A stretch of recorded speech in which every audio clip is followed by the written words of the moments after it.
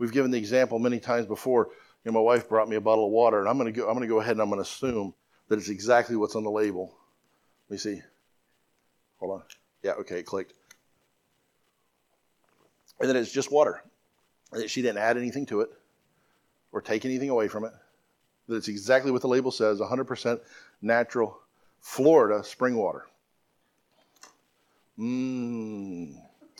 Find Zephyr Hills at your local grocery store. No. I should get a commission on that. I'm going to assume that she's not trying to kill me and that she hasn't put anything in there. Because, she could have put a little bit of poison in there. Maybe just a pinch. And you know what? It would still look like water. And still have that nice almond flavor. Oh, no, that's different. No, it still have that same flavor, right? But the difference is it wouldn't be water anymore. What would it be? Poison.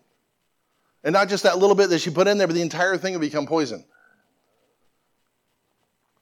Same thing as with the gospel. When we even change just a little bit and start using that word apple, we start to poison the word of God. And as Christians, the world does enough of that. As Christians, we can't do that. We need to be on board and faithful and accurate when we talk about the Bible. Here's one I see a lot. If God brings you to it, he'll see you through it. Anybody ever used that or heard that? Anybody know where that's at in the Bible? Nowhere in the Bible. It sounds nice, right? And I understand the feelings behind it because it sounds like a good thing. The problem is it's not in the Bible anywhere. And it is partially true. And we'll kind of get into that truth. And there is a grain of truth, although there's not a scripture about this. There's a grain of truth to this. But it's not in the Bible. And we need to be careful about teaching things, even good things, even helpful things. This isn't particularly helpful. But even things that seem helpful, even things for the right reason, we need to be careful because our good intentions can lead to problems. I mean, people that do this, they're not trying to be manipulative. They're not trying to hurt the Word of God. They're not even trying to hurt the person they're saying it to. They're actually trying to help. But bad theology never helps anybody. What's the problem? It causes people to doubt God. That's the short answer. It causes people to doubt God because what happens when the problems don't go away? What happens when things don't get better? What happens when things get worse? When God brought you to this cancer, he'll see you through it.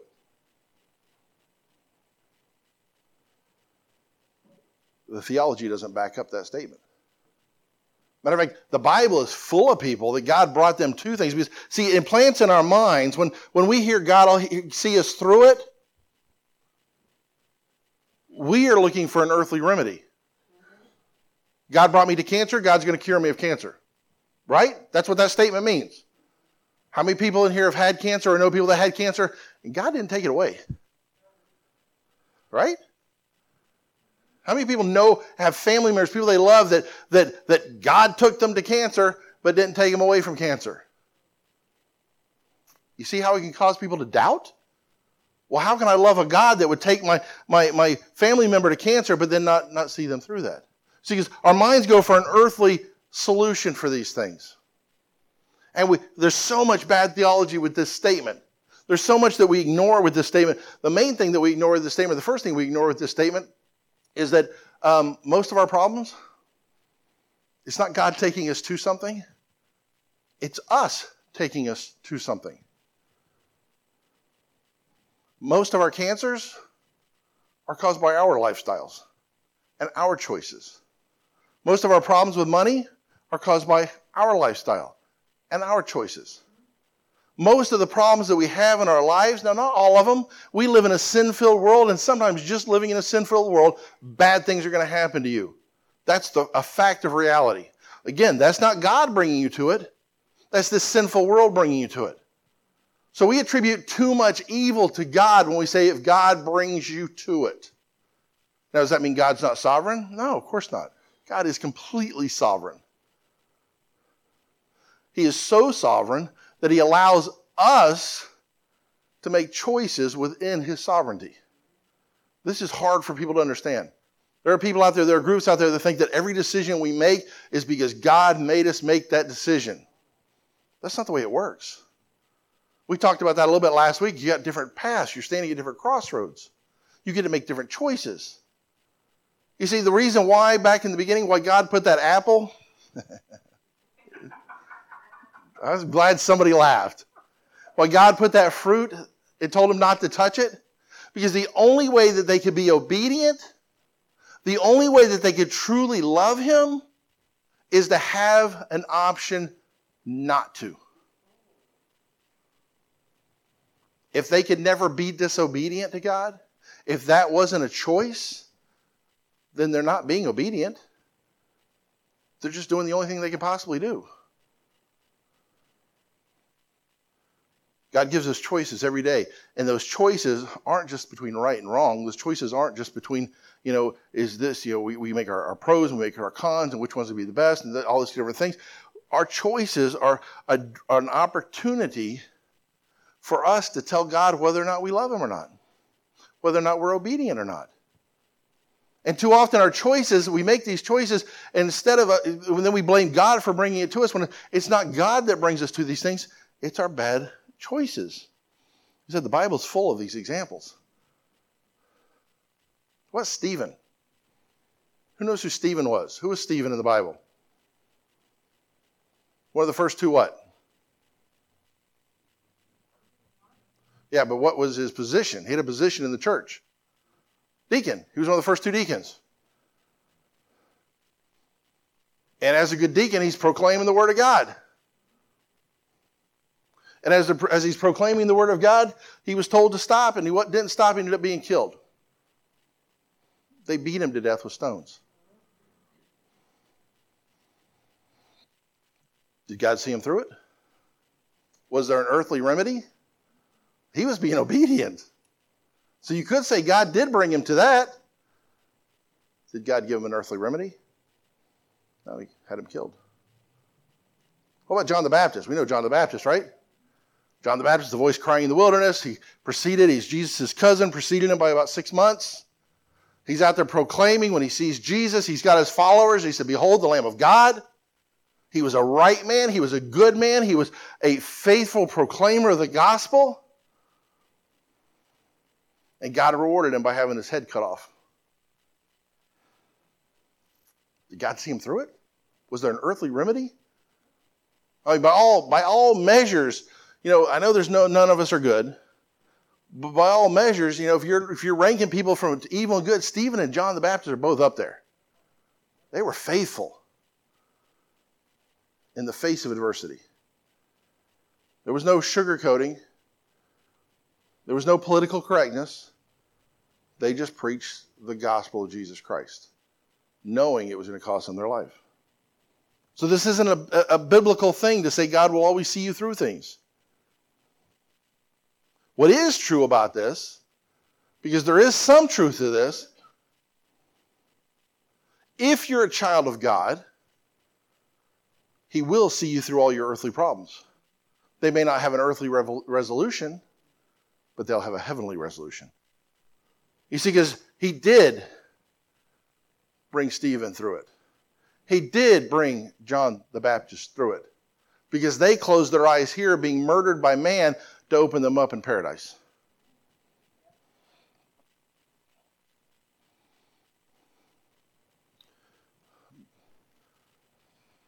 The Bible tells us in Romans 10:13, for whosoever shall call upon the name of the Lord shall be saved.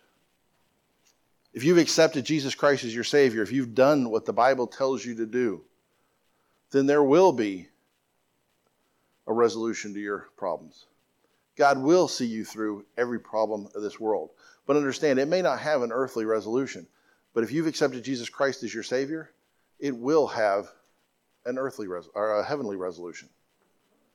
Revelation chapter 10:13 tells us that. For whosoever. Who is a whosoever? The white people? The elect people? The good people? It's actually all those people, but it's also everybody else that's not included in those categories. Everybody, whosoever. Anybody of any color, any stature, any place in the world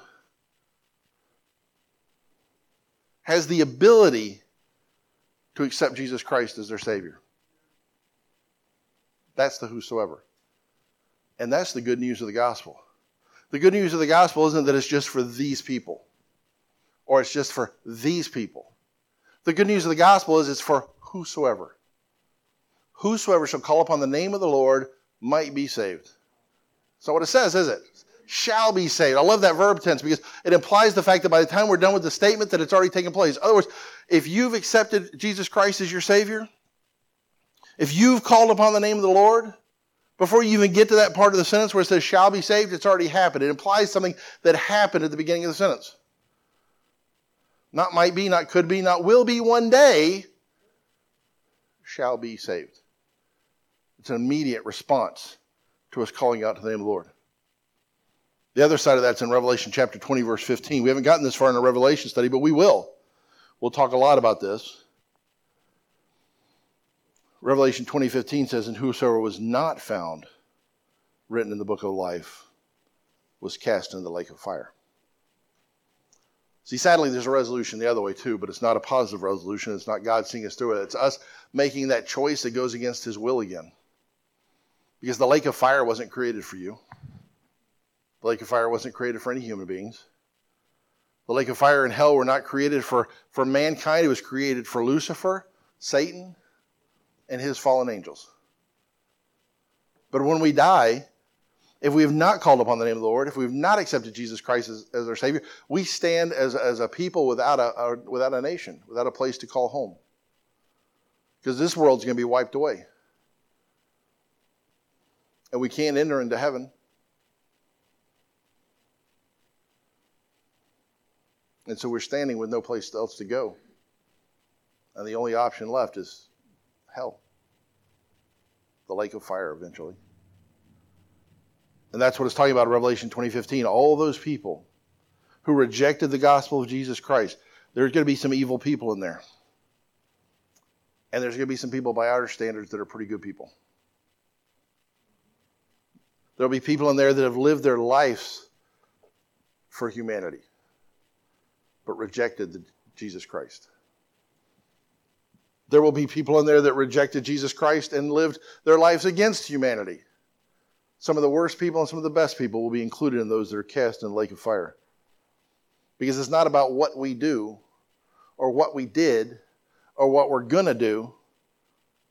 It's about calling upon the name of the Lord. That's what separates us. And it's important that that be our message. And that be our message clearly. And we step away from all these errors that the world is trying to throw out in the world.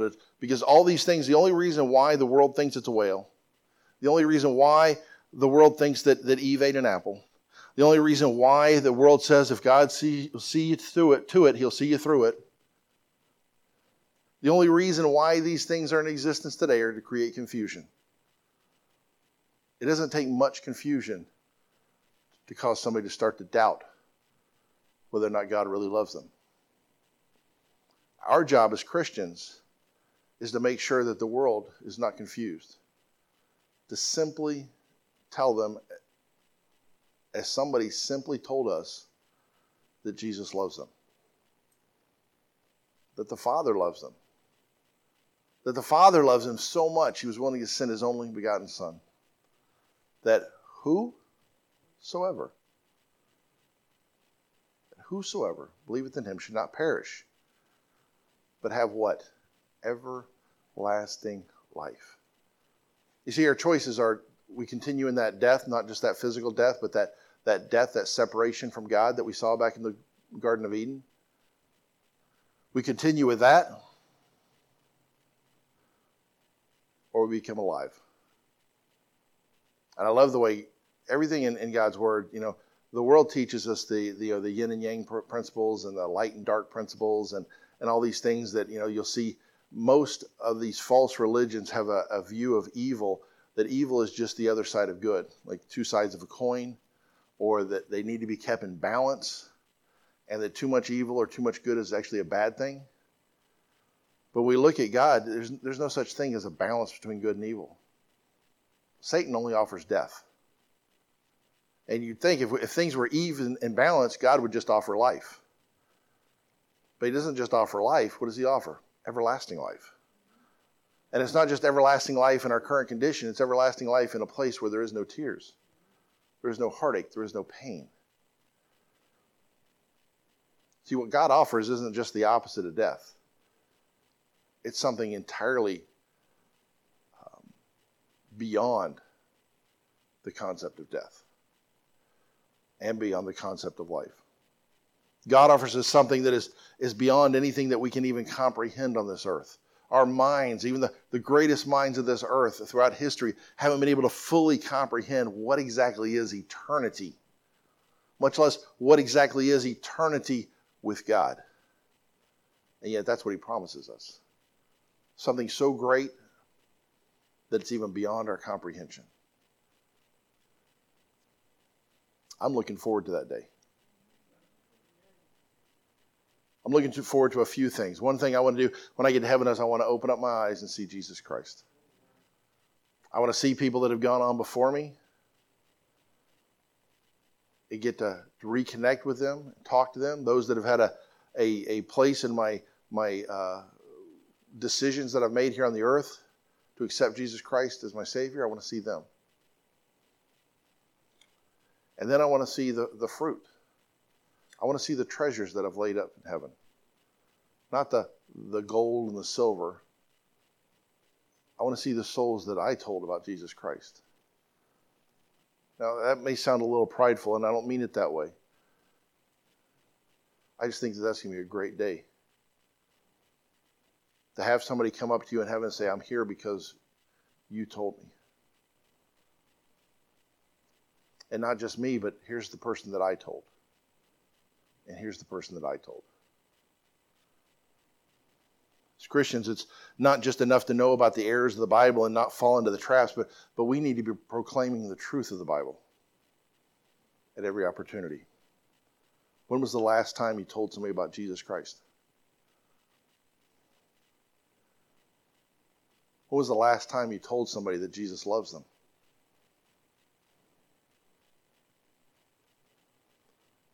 When was the last time you told somebody that the Father sent his Son to pay for your sins so that you don't have to? These need to be part of our conversation. These need to be things that roll off our tongues just as easily as, who makes the best truck? Or what's the best grocery store? Or which restaurant has the best wings? We're quick to talk about those things. Those things don't really matter. You have the secrets of eternal life and the accuracy of the Bible. And we need to be sharing them.